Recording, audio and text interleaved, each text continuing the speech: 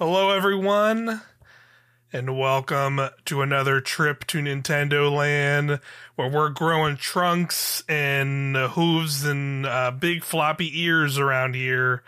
That's right. It's time to talk about Nintendo video games and elephant-related content. Only here on this monthly Rational Passions podcast about Nintendo.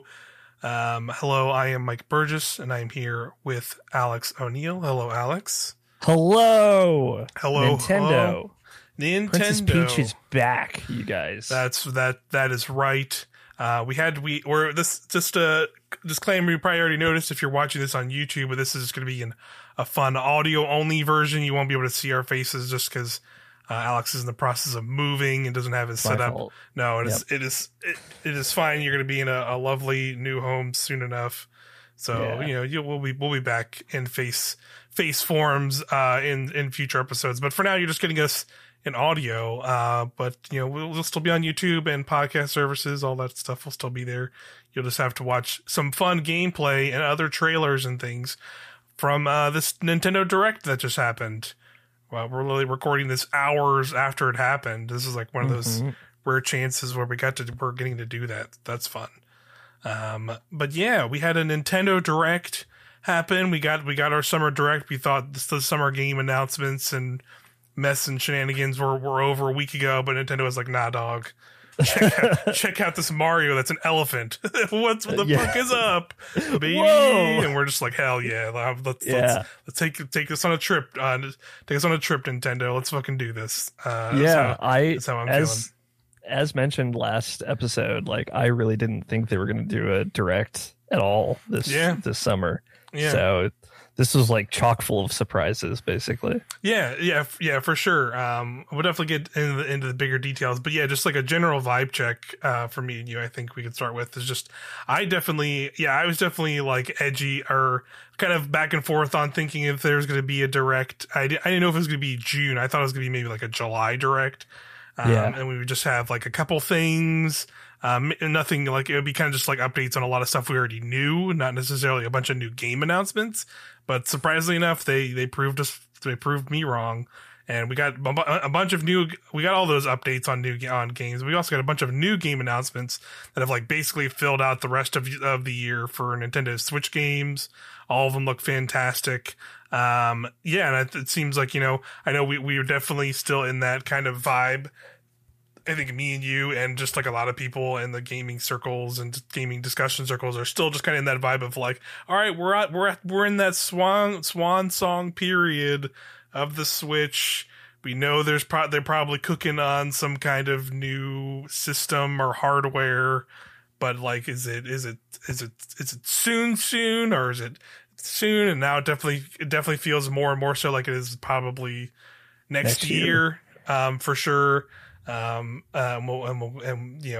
even with that though, they still have tons of cool games to play and look forward to this year. But yeah, I like this Direct overall. What were kind of your general vibes?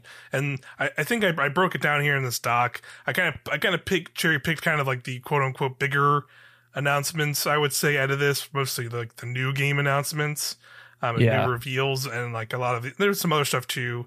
That were kind of cool. So, what were kind of your general vibes, and what was kind of something that you maybe wanted to start talking about? Like, what are you dying to talk about?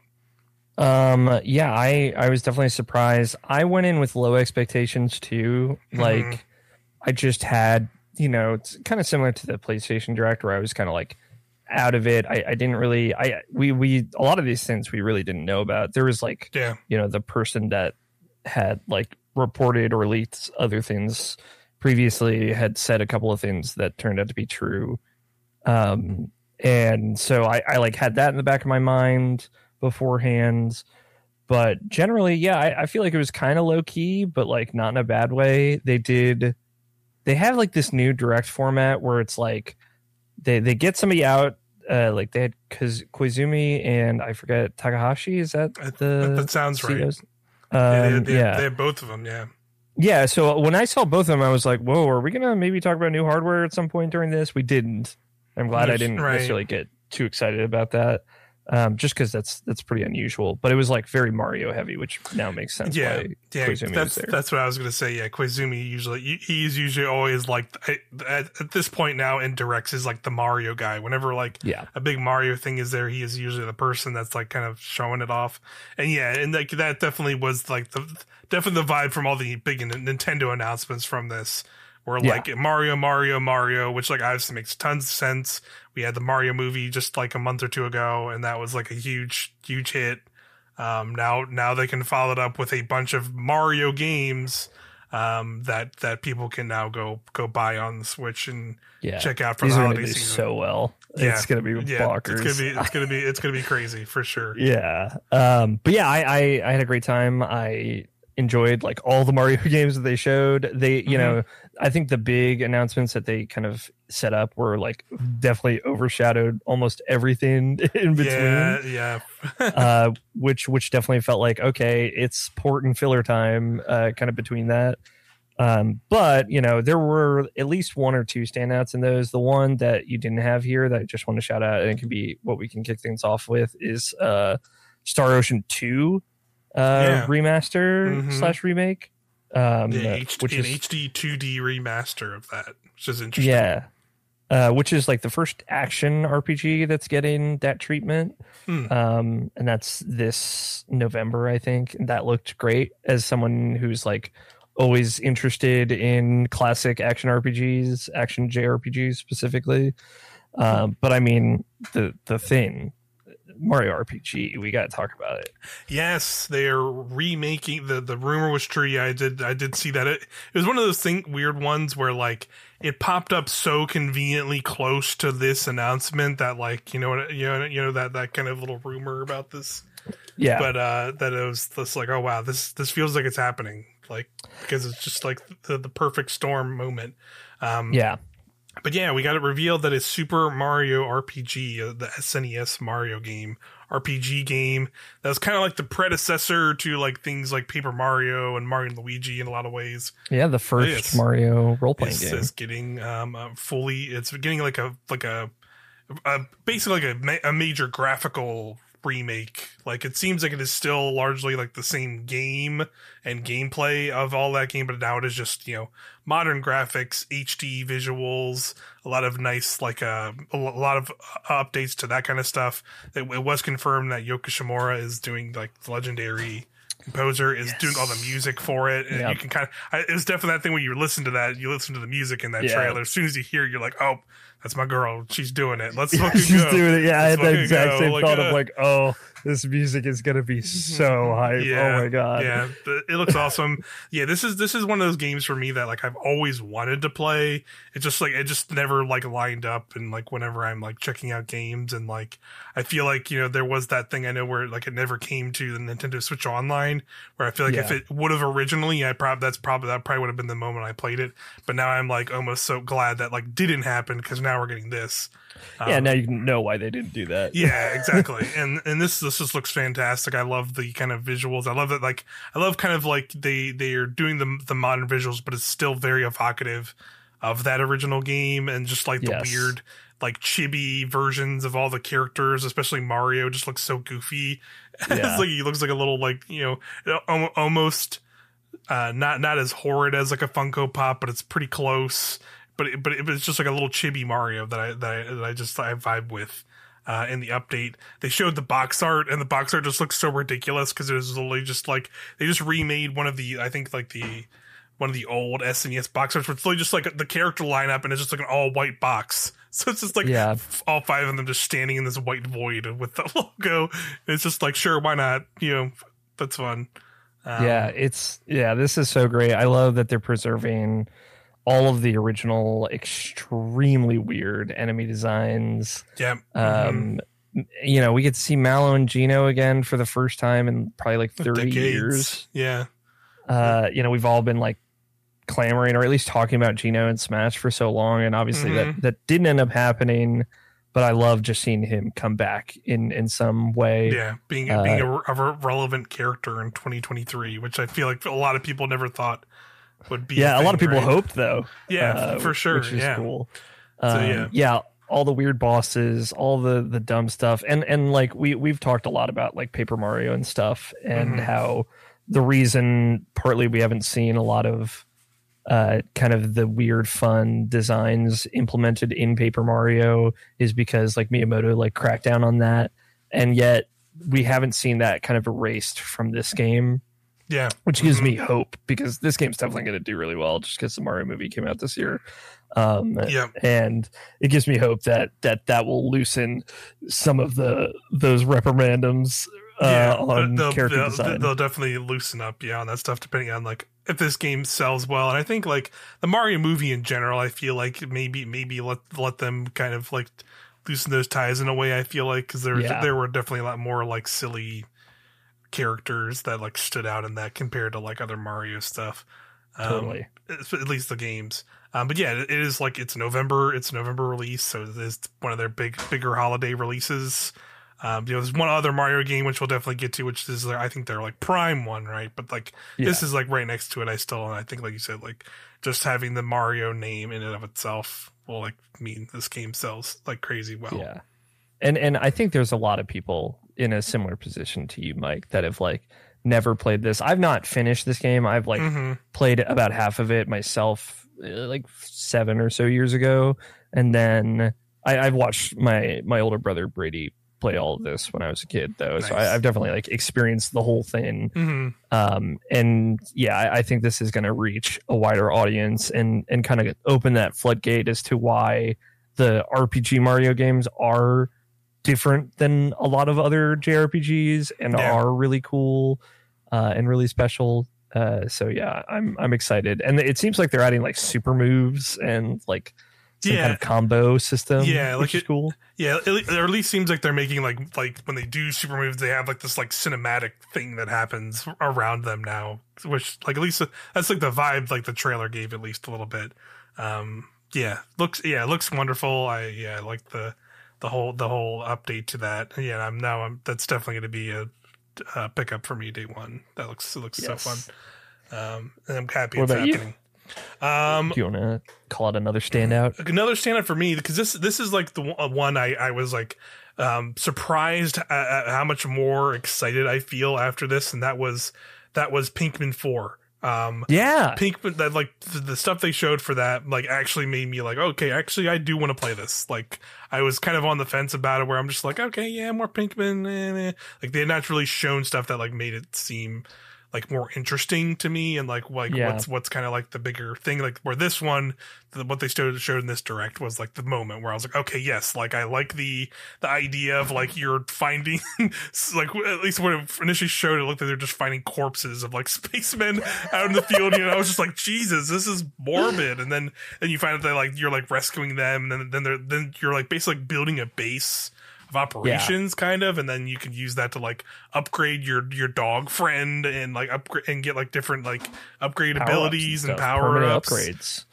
and stuff. So I always like stuff like that. That's really cool. And like, it gives you that kind of idea to like explore more and like have that vibe where I feel like a Pinkman game like didn't have that as much, where I feel like previous Pinkman games had more of like you had kind of your main objectives, right? And then you kind of would do that within the time limit you had, because you had to like be in and out within that certain time with day and night and stuff, where I feel like the idea that like you're going around like having more exploratory like style like gameplay by finding these characters and like saving them and finding upgrades and stuff sounds really cool.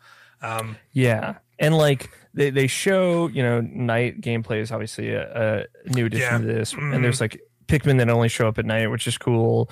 The upgrades cool. And it seems like they've got like a charge power that's like really strong. That looks cool. So cool. You literally are like it looks like your character's making like a spirit bomb out of like Pinkman. It just like chucks it at this big flying one that's like destroying this like glowy energy like sap thing or whatever the heck it's supposed to be. And you just throw it in and they just like burst and explode and just take over. It just looks super fun. And like, I guess there's going to be like, they showed like Dandori battle. That's like, you're like fighting a weird hairy Olimar or whatever that was supposed to be. Olimar's gone native. Yeah, that's what it looks like. Yeah, he's been made into a Pikmin. This is my home now.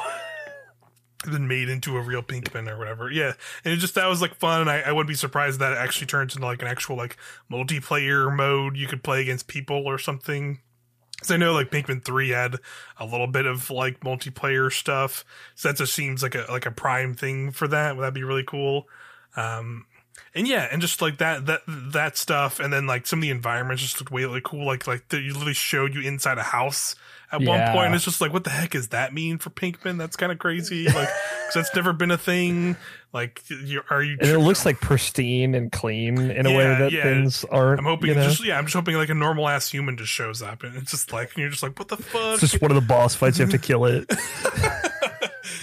Yeah, I just want actually I just want it to be like a Miyamoto's house. Like, you're just in Miyamoto's house. It turns out the whole time. Just playing with his kids in the backyard. Yeah, like, he's just hanging out. Very jolly. He's just hanging out. He's like, finally, you bought my game. It's been like 15 years I've been making this or some weird shit. And it's just like, yes. I told you it was coming. I'm here. I believe.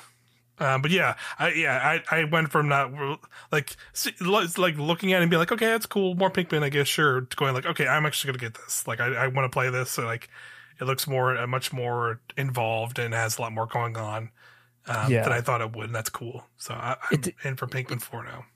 It moved the needle for me. I still probably won't end up picking it up just because there are too many great looking video games right now. Yeah, definitely. So it's kind of like pick your poison.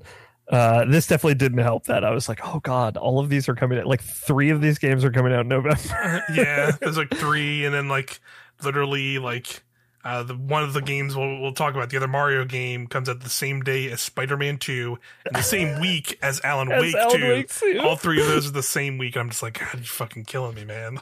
I know, but they all look so good in totally different ways. Yeah, it's amazing. Yeah, ridiculous. So I was also moved the needle on Pikmin 4. This definitely feels like one that's kind of circling back to some of the stuff that I like about the original Pikmin. Yeah. And also worth mentioning, I didn't put it in here, that today they shadow dropped today the first 2 Pinkmin games, HD, like they're HD remasters, which they didn't really, I don't think they like explicitly said that in the thing, but they are like fully like HD ports of the first 2 Pinkmin games are now on Switch, and you can just go buy them like now. So, do you know how much they are? I think they're like, I think it's one of those, it's like the Bayonetta 1 and 2 thing. If you remember, when like, if you buy both of them, it's actually cheaper than buying them individually. I know that thing is going on. I want to say like, it's like $40 if you buy both of them. Like, and they're 25 each. And they're like 25 or like 30 each, like on separately. Yes, you are correct. So, $50. Yeah. Well, it's $50 for both. Oh, okay. And then it's, I think, 30 each for each individual. Okay. Yeah. So that's okay though. But like, yeah, it's cool that they're HD ports of them as well. And yeah, it's like another just, now the whole entire Pinkman franchise will be on Switch by the time Pinkman 4 comes out, which I think is cool. Like, it's kind of surprising to like go from almost 0 to 100. I feel like from that. That's cool. Just gotta get those Zelda games on there someday. Yep. Someday. Just gotta get it. So one of these days. Yeah, there's definitely like, all amazing stuff here, but there's obviously still a few lingering things I think people were expecting here as this kind of like one of the last really big directs for the Switch, right? And then they didn't show up, and I think that those Zelda ports were definitely one of the things I feel like I saw people being like, is this going to be here? Is it time to finally get these 2 games on here? And then just nothing. I was like, oh, well, okay. Everything they're doing with Switch, though, definitely gives me the inclination that your digital library is going to carry over to the next platform. Yeah, especially the amount of games they have doing. Not to mention they are like remaking a lot of these really like fan clamored games to like remake them on the Switch and then just be like, all right, peace. Like that would be, they would get a lot of flack for that. Like putting freaking Mario RPG, the entire Pinkman franchise, like I just said, Metroid Prime games, are probably going to be on here pretty soon. Like you said, like the majority of Zelda games are on here. Pretty much all the Metroid games are on there too, right? Besides the Prime games, all the 2D besides ones. Other M and Prime, Like if they did not carry over a lot of this stuff to whatever the new hardware would be, that would be a really bad move. Yeah, the remake push. They can't get away with it at this point. Yeah, the remake push is what's making me feel that, like seeing Super Mario RPG remade and also Metroid Prime remade in the same year. Yeah. that definitely makes me leads me to believe that it's all going to carry over one way or the other. Yeah. So I'm less worried about the Zelda games. Yeah, it's just one of these days we'll get them. Right, exactly. And also like another one is like a good point, like to be add on top of that is they showed right after they showed the Mario RPG remake, they showed like two really brief glimpses at like two new games that are coming next year, which is going to be a new Princess Peach like side-scrolling platformer kind of game. It couldn't really so hyped. Yeah, that's really cool, and you couldn't really fully tell what kind of game it was, but like it looked really nice. It looked like visually it looked really nice. This is all you need to know. It's got the stage show presentation for Paper Mario: The Thousand Year Door. Yeah, that's pretty good. That's pretty good. Yeah, I like that too. And then she's got a ponytail. Yeah, she did like some magical like Sailor Moon girl ass shit where she like gets like a big glowy blue dress and then it faded out. So you're just like, oh, the third thing I was gonna say is there's magical girl transformations. So this game could be perfect. Hopefully not problematic like the DS game. Yeah, it's her. Yeah, that dress is gonna show her blue emotions, so she's happy. That's how she fights enemies. And then she's gonna get the red dress, and now she's mad, but she's super strong. I can't. But that looks so good. God, that'd be rough. But yeah, it did look really really promising from that. Then they also showed right after that they're doing an HD port of the 3DS Luigi's Mansion, which again I think it falls into your point of like they're doing the effort to port a 3DS game. Yes, particularly Luigi's Mansion Dark Moon. To the Switch, like if they're doing that kind of extra effort, like it'd be weird to do it, like especially next year, probably sometime next year, either early next year or whatever, and then they have like a new console potentially next holiday. That would be pretty wild. And then these games come over, they're just like, all right, peace, see ya. Yeah, like that'd be weird. Of course, anyone that's been listening to Nintendoland knows that Nintendo fucking got me because I bought Luigi's Mansion Dark Moon on the 3DS before the shop went down. Like, sucker. They got me, dude. Yeah, I spent $40 on that. Now you can spend $40 again on Nintendo Switch. Yeah, which I will because I'm a sucker. But yeah, those are cool, and it's like cool to have like at least two little teases of like things that are going to be like next year. Like there's still going to be some Switch stuff next year, but it does feel like. But again, like even though like they both look, it's cool that they're both happening. Again, I think it also feels the thing I brought up at the start was like if they feel like swan song games for the Switch.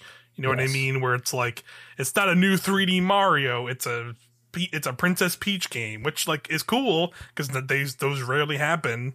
But those are games. Those are like I feel like the vibes of like kinds of games that come at like the tail end of a Switch cycle. Not to mention, I've also heard rumors that there's like another Fire Emblem remake also coming to the Switch soon. Yeah, like, and that's probably like another early next year. I think it was Fates. Fates has been rumored, or not Fates. Awakening, the one that everybody likes. My favorite. Yeah, one. I heard it was like an older one. It was like it had some crazy name. Like it was like genealogy something.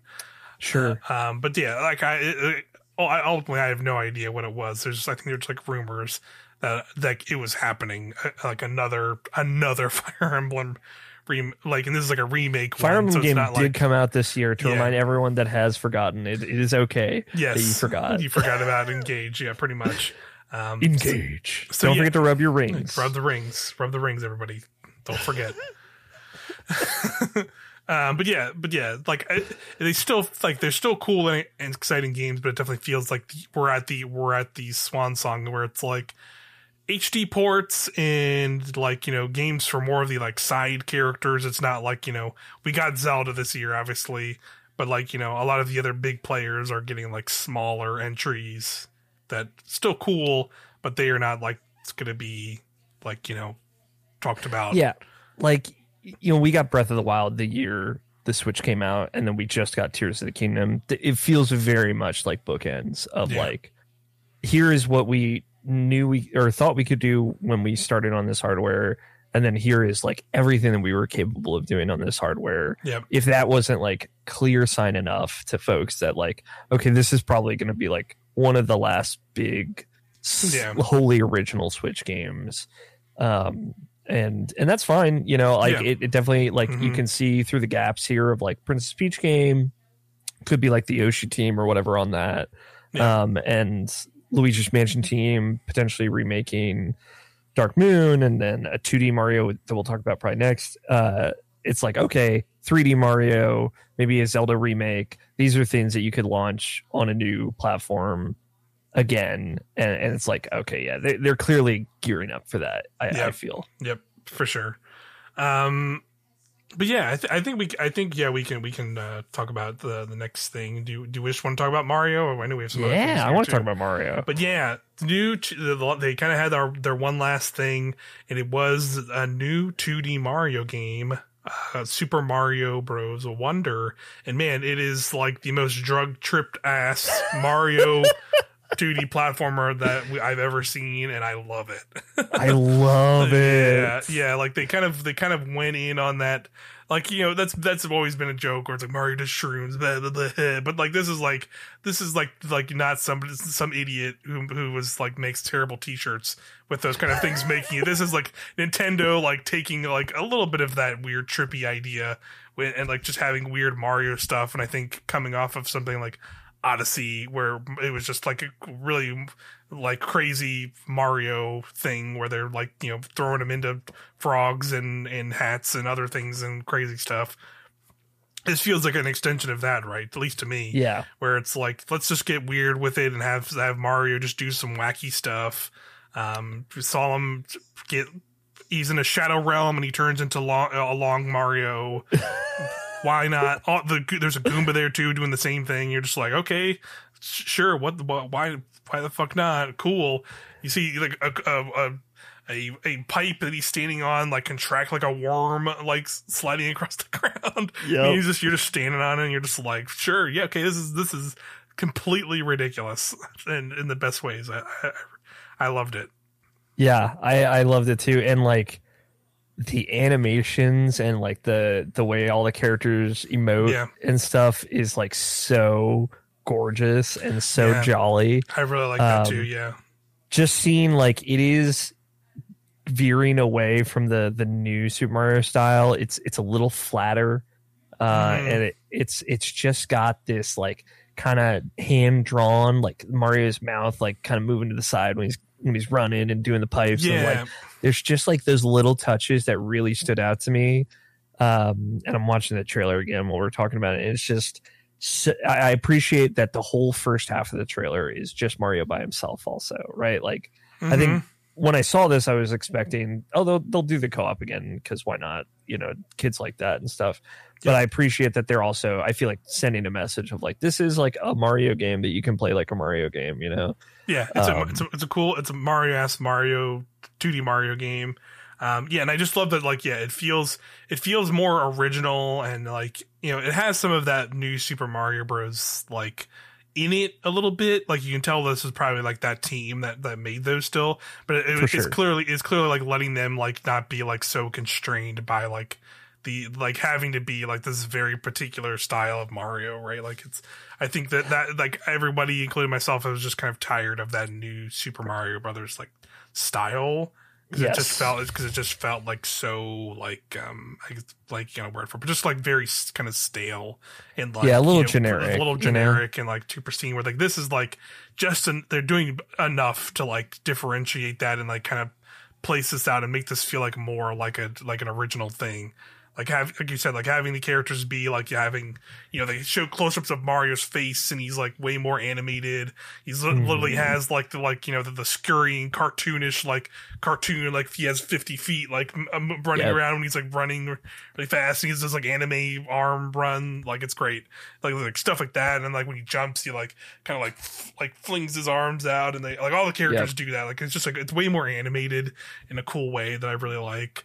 And you can play as like Daisy, Peach, Luigi. Like I love that is now you can play as all of them, but like also it wasn't fully clear. But I watched back in the trailers, Yoshi is also playable. It's not just like, because if you look at like in the live counter in the one shot where Yoshi is, you can see like Mario and Yoshi as like separate like lives. essentially. Yeah, I just saw that. And there's like another shot where there's 4 Yoshis all together playing at once, and one of them has like the crown, like it's being controlled like a character, playable character. So like Yoshi is also in the mix too. So maybe there's more playable characters besides these like 5 or 6, but like that's really cool that they have all these different characters, and it's like clear that they have like their different styles. Like, you know, it looks they're clearly showing them like when like they had a little moment when they showed each of them, and clearly they had like their different like things going on where like, you know, they still have like the Mario Bros style of like, looks like Peach can still kind of float a little bit, and like Yoshi had his flutter jump, and like it looks like Daisy's maybe like the high jump. Yeah, Daisy maybe has like super strength or something. She's like pushing against like a enemy that's like pushing back against, like, I don't really know what her, if that's her thing, or if like, you know, there's something else going on there. But yeah, that was really cool to see them all kind of have like their unique little things going on with all that. And they're like injecting some of that 3D Mario flair of like different collectible things to get in each level.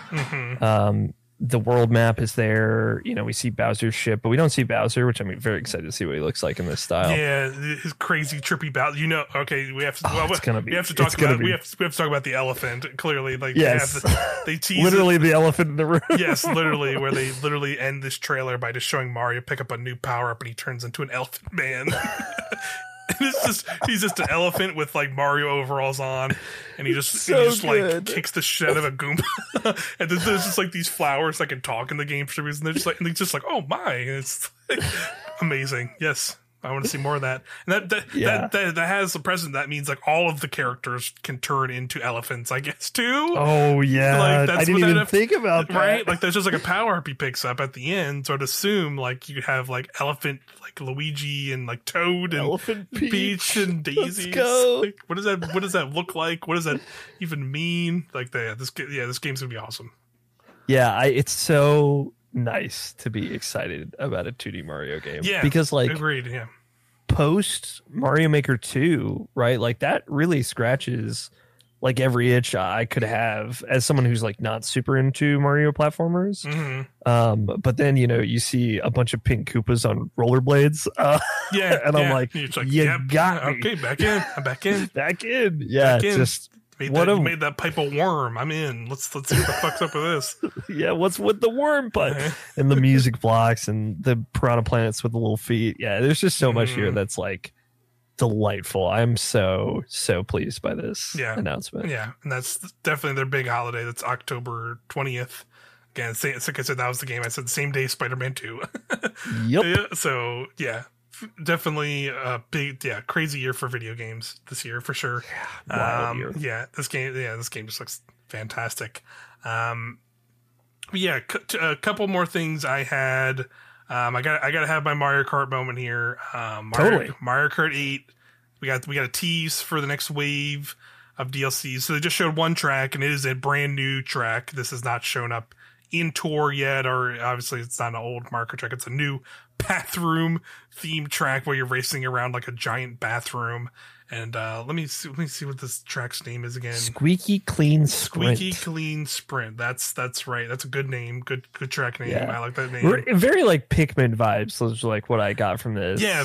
Big. Yeah, you're in a small characters in a big world. This track just looks really cool in general. Just I have watched this trailer a couple times now, and it seems like, at least from the vibe I'm getting, it seems it's very much more in line with like some of the other original tour track, which is like the Ninja track, where it is very like elevated and has like multiple tiers that you can go for different routes.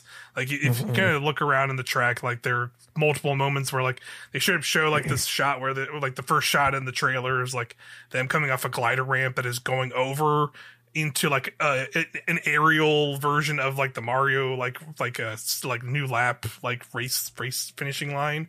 So because you can see one's on the ground on the track, but you can glide through like one that's up in the air. So it seems like there's multiple routes to get to the finish line, and you can even see like when they're in the air, there's like another route even to like the right of them gliding that's like up on railings that's like has like boost pads and stuff. So there's like all kinds of like multi-layered things. Like you go into a big bathtub and then go into the sink itself and like race through like the sink and stuff. It's just there's like big soapy bubble hazards like on some of the tiles and stuff. Yeah, very very cool. I love it. Fun. Yeah, it's a fun just like a totally different idea for a track, because it's not been like the only other track that's been like this, which was like the one of the old OG Mario Kart 8 DLC tracks was the Ribbon Road track, where it puts you in like the big bedroom, which was like not really a thing that was like a like in the original GBA version of track was not really what it was going for, but they just kind of threw that in there, which is really cool. But this seems like it's more properly like you're in like actually driving around like a bathroom. But obviously the other big thing they showed in this were new characters. So we're getting the 3 new characters with this wave. We're getting Petey Piranha. He's back, baby. Petey Piranha's in. Back. The Wiggler, which was cool to see, because Wiggler is not showing up since they said it's like they called out Mario Kart 7. Wiggler's not like been in tour or anything like that. So that's pretty cool. They just like brought him in. And then there's Kamek as well, which Kamek's also a cool get because they're in tour now.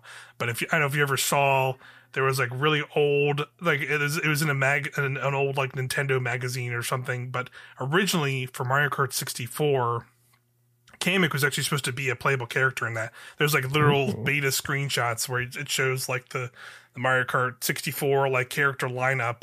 And I think instead of like Donkey Kong, or maybe it was Wario, it was Kamek. Like Kamek was in there, like you had like a model and everything.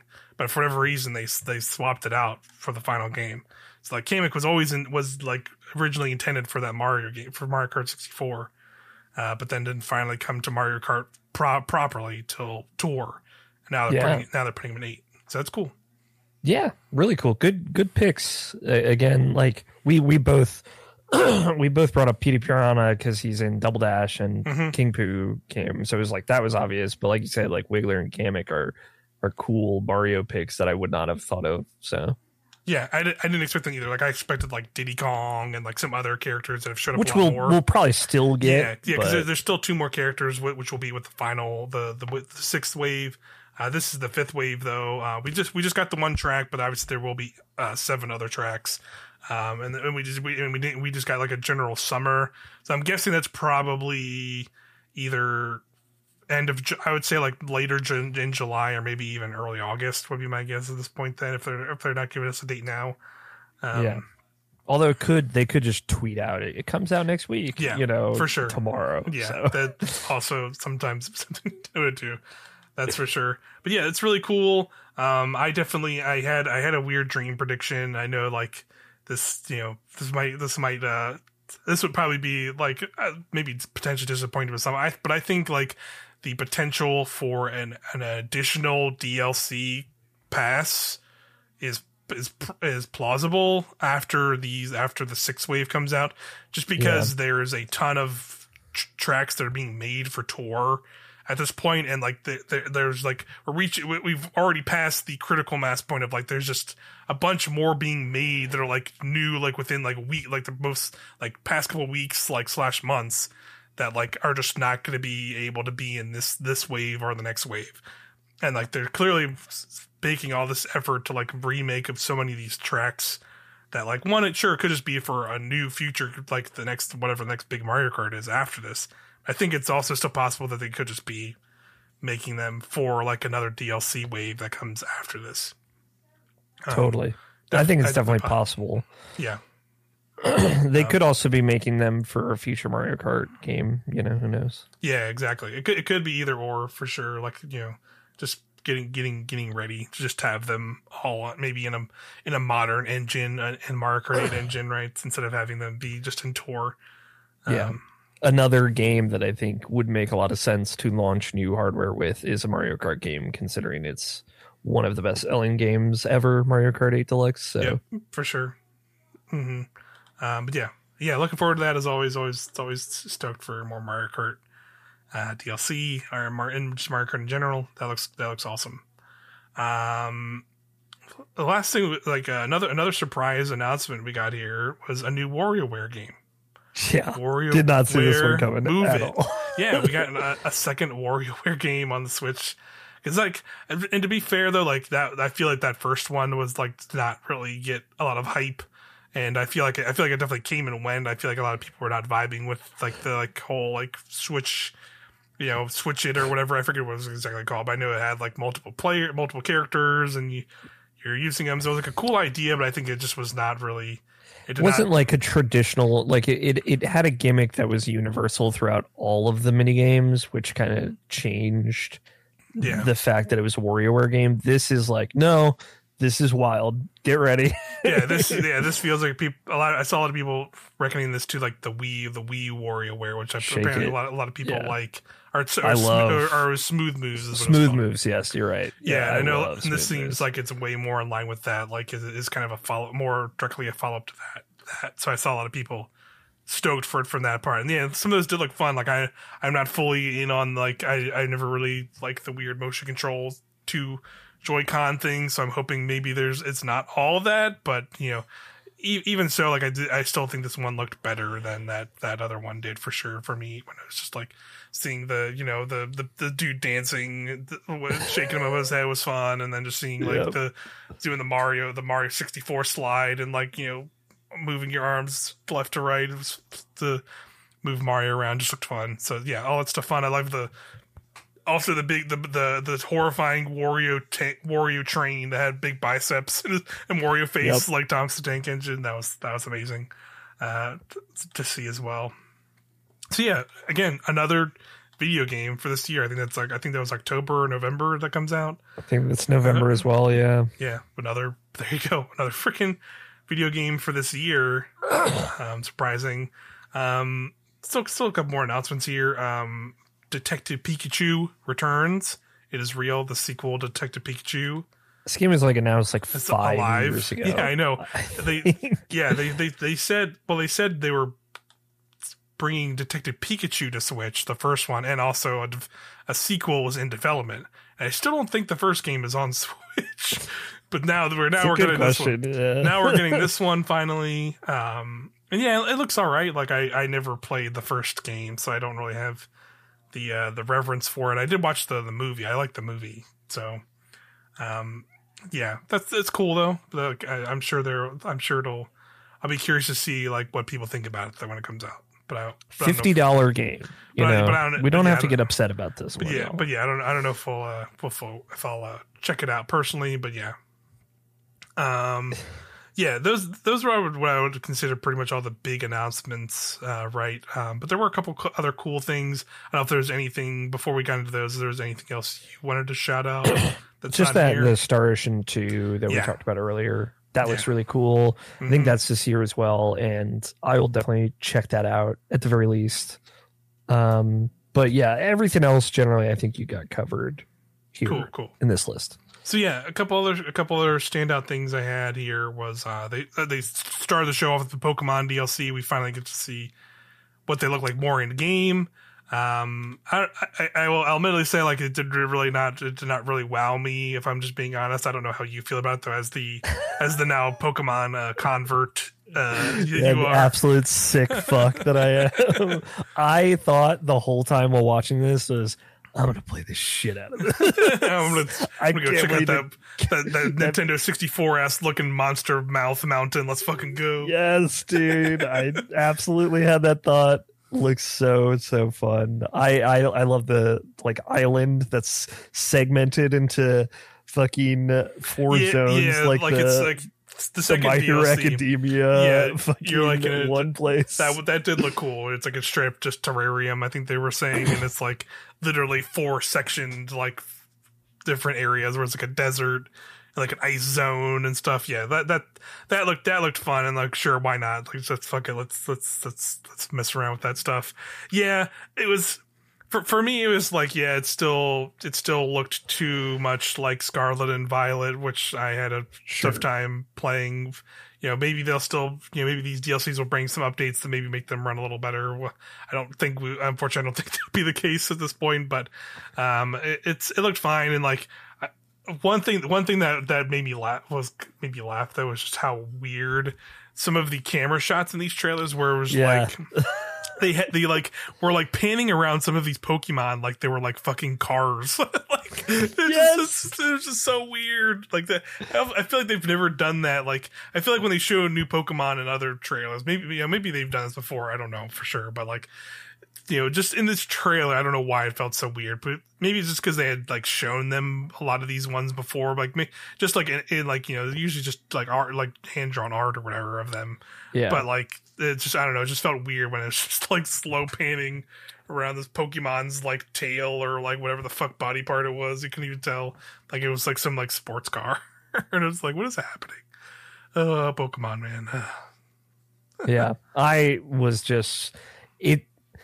It is so weird, dude. Like, because this is like the first Pokemon trailer since like the Pokemoning of 2023 has happened to my life. Yep. And like seeing Pokemon that like and knowing like almost all the Pokemon and like just having that experience and like seeing things in this trailer and being like, oh, they're not in the Scarlet and Violet Pokedex. Yep. Like, knowing that those are new. Is like just a really surreal experience for me. But again, I'm super into it. We'll probably talk about it later, but they just updated Scarlet and Violet in June to support the Pokemon Bank, so I've been like, I played around with that earlier and stuff. So nice. So I now have a mass of 500 Pokemon that I have at Pokemon Home. Hell yeah. And then swapping them around and bringing them into Scarlet and Violet, like leveling them up to level 100 and stuff. Like I'm so stoked to, because I assume with these updates they will open the gates to some more Pokemon available from home. Yeah, that makes sense. And I'm stoked to like have my squad of like all regional Pokemon and all legendary Pokemon and stuff, and go do these DLCs. Like that's really fun for me.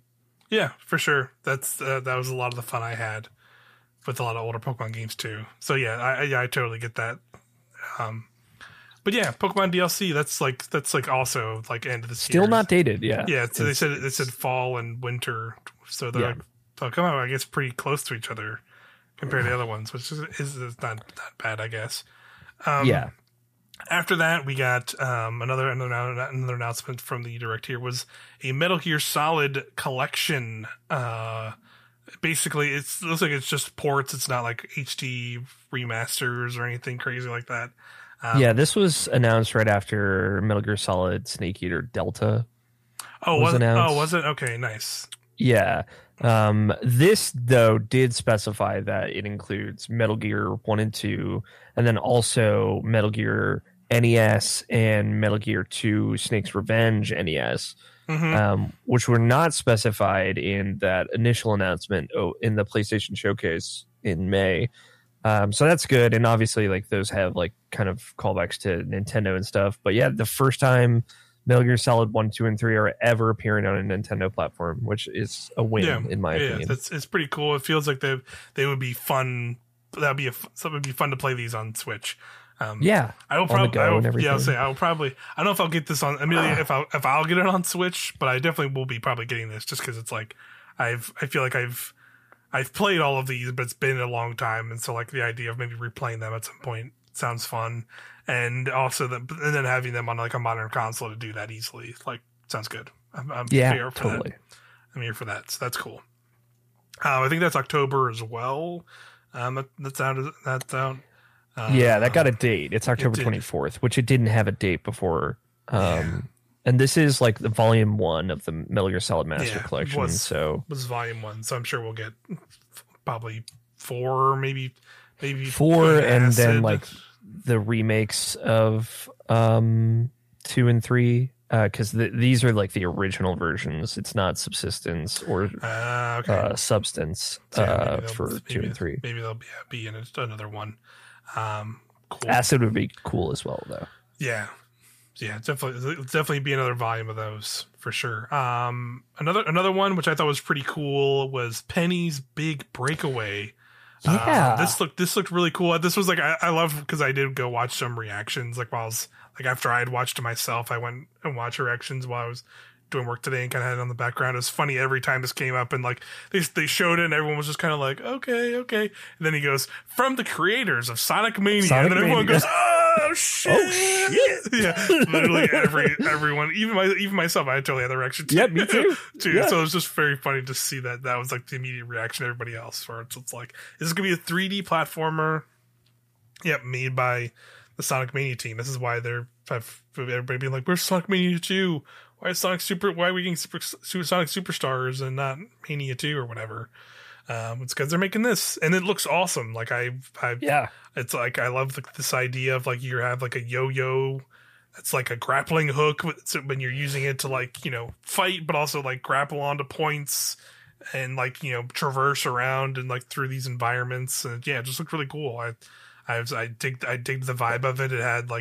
It looked like one of the most like Sega Genesis ass like modern video games ever, just from like because of the color palette and some of the visual stuff going on. Yeah, just really cool. They got these 2D animated cutscenes and stuff that they show off too.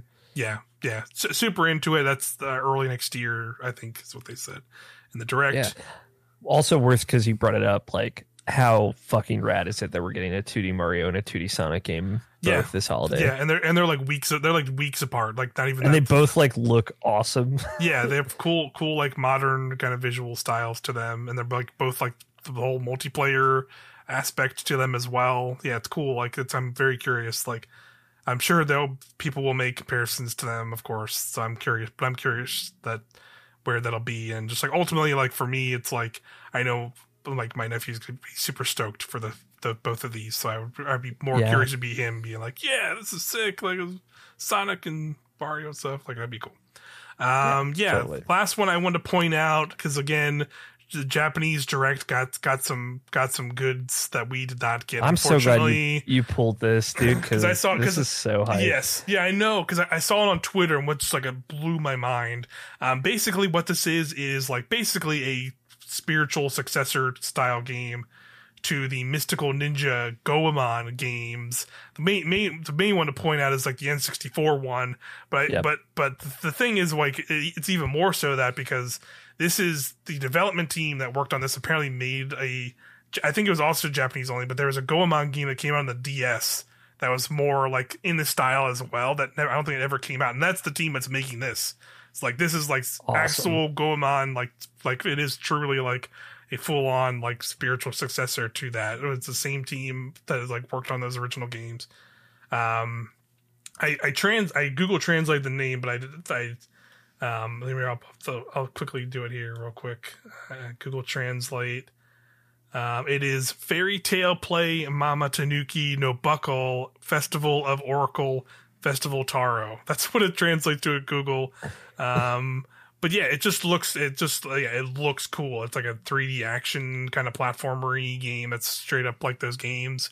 I'm assuming it's not coming here to the US. Like I saw no indication of it being also in the US. So that's like the first time I've ever been like, man, I'm gonna have to import this game or set up a Japanese eShop account or some weird shit to play this, because I actually really want to play it because it looks cool. This looks super cool. Yeah. But yeah, that was in the Japanese direct. There's a couple other things in the Japanese one that wasn't in this one, but they weren't as cool as that. Where it was like they showed more of like that weird style savvy game and something else too. But that was the big one for me that I was like, holy shit, that looks cool. Can't believe they're doing that.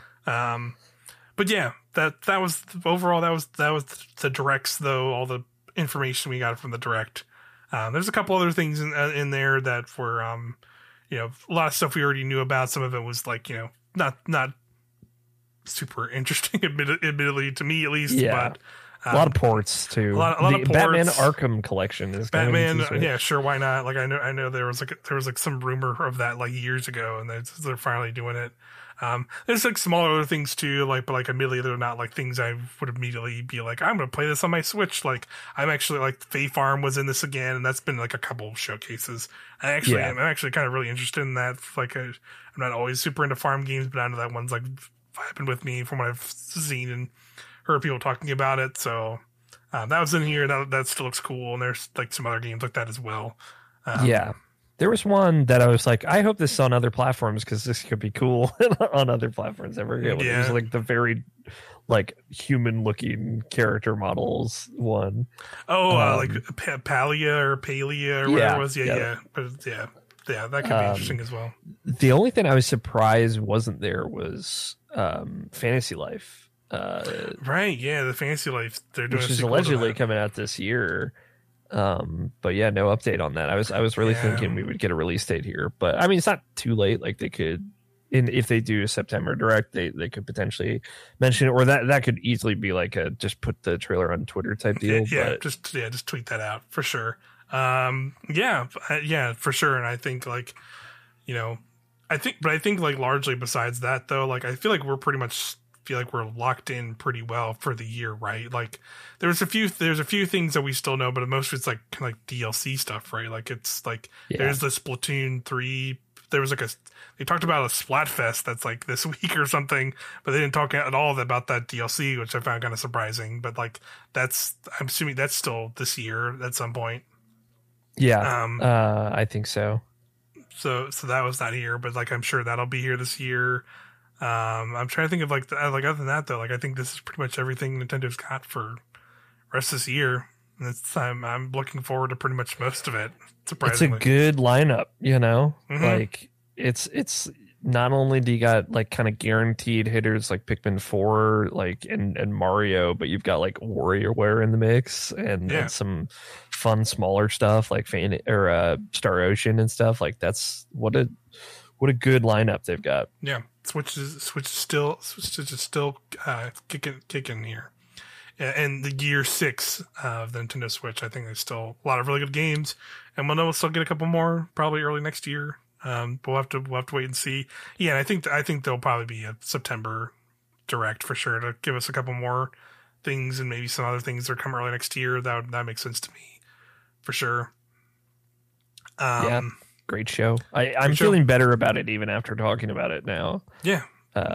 Like there might not only have been like 5 or 6 like big standout games, but they like really stood out, I think. Yeah, and they all seem just like, and they're all like ones I like want to play, right? Yeah. Like there's always definitely been times where it's like, okay, yeah, they have like this whole long Xenoblade moment or like Fire Emblem thing, and like I'm sure there's people who love that, and I'm just sitting here just like, okay, sure, yeah, whatever, and I move on. Where I'm like, every big announcement here where it's like, boom, Super Mario RPG, yep, want to play that. Yep, want to play a new Mario game, want to play Mario Kart DLC, want to play Pikmin 4. Yeah. Want to play like, want to get the Metal Gear Solid thing, want to get this, want to get that. Like there was a lot more games where they were specifically for me where I'm like, yep, I want to play this. This looks awesome. I'm stoked. Yeah. So I like this Direct a lot.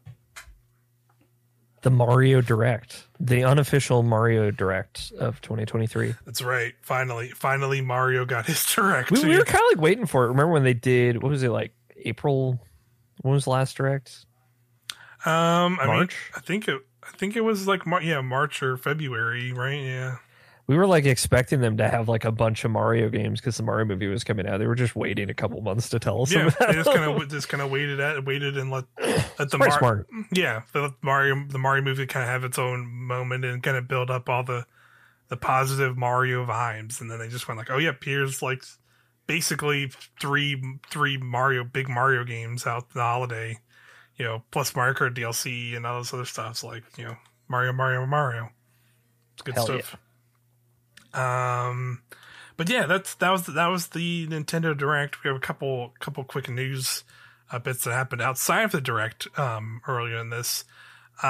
First up, I grabbed this here this is an interesting one. Square Enix quietly re-released the primed the kind of horribly failed or not horribly failed, maybe too harsh, but just the rough release of a certain kart racing game, Chocobo GP, which we covered here on Passions the Viewpoints of it, where I spent $40 getting the actual version of the game that you can play properly, just to have to go buy a bunch of battle passes and other crap to unlock stuff, and like it clearly it kind of came and went. Like it did not do well. Like I think it had I remember when I booted it up, they were talking about it having seasons, and I don't even know if they got through like 2 seasons. But by the time they're like, yeah, we're not doing any more. This is over. But yeah, they ceased content development on it, and then like straight up just like shelved it, and then let me link that, sure. But I think it was like this. It was like only like a few days ago. Updated with a release date of June 15th, so it came out like a week or two ago. and they re-released it, and now it is just you can now just earn stuff and unlock everything in the game, and there's no there's no buying battle passes, there's no buy the actual mobile game style, like you bought mithril currency that you could then buy things like other things in the game. Now it is all just you just play it and you unlock it, and you can unlock Cloud and not have to buy a whole ass battle pass just to get Cloud and stuff like that. So yeah, sure, weird. They just did this, and no fanfare to it. Didn't announce it. I found out about this from just people posting it on Twitter and links. The link I have here, I'll read some of this. I pulled a Nintendo Life article from Liam Doolin. So he says, now in the latest development, the eShop listing the U.S. Let's see, here we go. At the end of last year, they changed the release date of the same eShop listing to June 15th. So yeah, I'll read his words here. At the end of last year, Square Enix announced its racing title, Chocobo GP, received no further large-scale updates, and that would discontinue sale of the paid currency Mithril in January 2023, which allows players to spend real money to unlock additional content. And now in the latest development, the eShop listing in the U.S. for Chocobo GP has been updated with the release of June 15th, 2023. That's last week. So what's going on here? Well, it seems to be connected to Chocobo GP Lite, which was recently delisted. Yep. Users, so that basically now you can't get the free version anymore. Now you have to buy the $40 or it's a $50 version. Open the free version, it's all right, now you have to pay for this. Now you have to go pay for this. Wow. Actually, I'm kind of curious now what would happen if I did. I need to know what would happen if you opened it. Yeah, I do need to. I actually should. If it asks you to pay $50, Mike, we have to say something. Yes, you're right. You're right. Yeah, I need to do this. Here, hold on. Real time. Hold on. Yeah, let's do it real time. Yeah. Just reading the article. Let me turn my Switch on, turn my TV on. I might need to download the game. So we'll see. Maybe we can find out by the end of the episode. Yeah. Maybe we'll circle back to that as I sit here and quickly load up my Nintendo Switch. But yeah. So here we go. I'll keep reading here. Nintendo Life revisited the latest version of the Final Fantasy themed racer and can confirm you are now able to unlock characters like Cloud Strife without having to worry about purchasing a season pass or forking out any real money. Instead, you can get him with 50 tickets.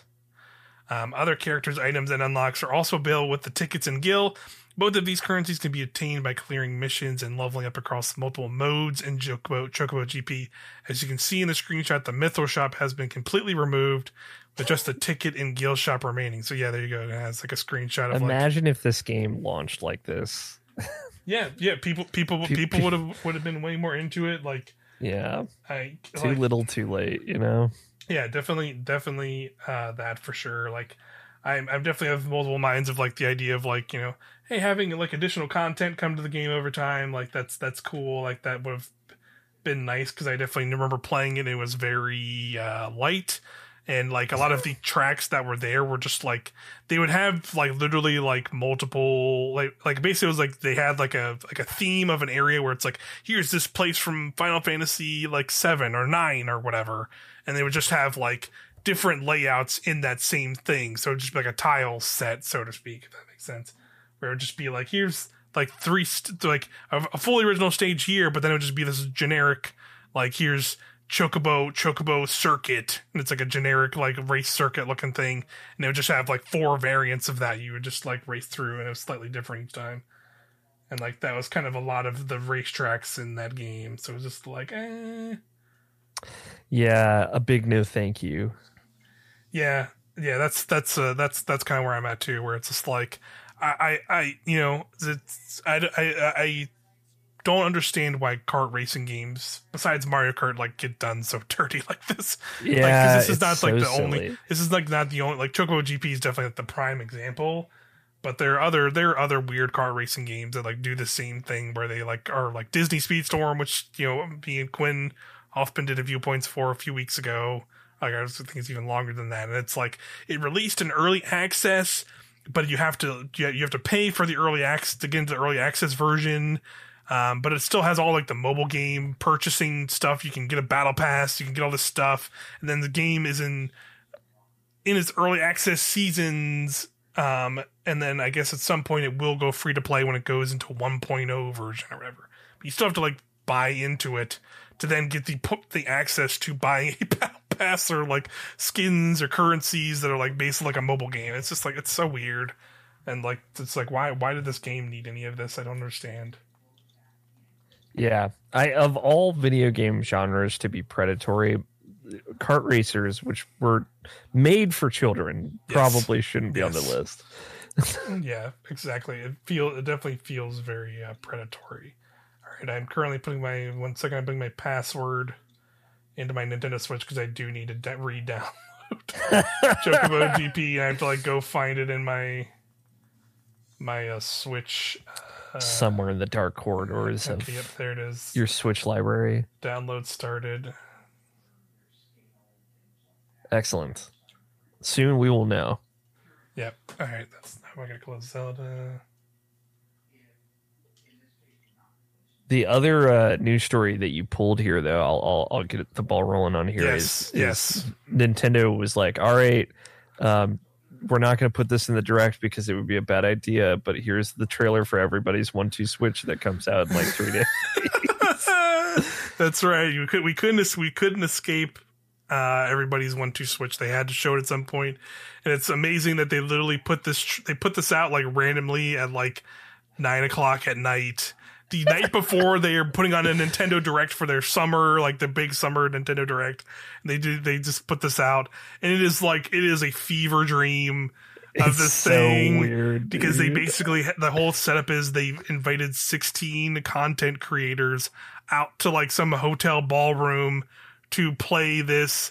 And like, I don't know about you. Like, not to say I'm like a savant of like knowing content creators, streamers, whoever. I didn't recognize a single person in any of this.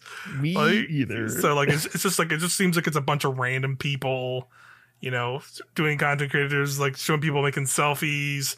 There's literally like the horse, a dude in an actual horse mask suit comes out, and he's like clapping for them. And he's like, "Hey, check out this thing."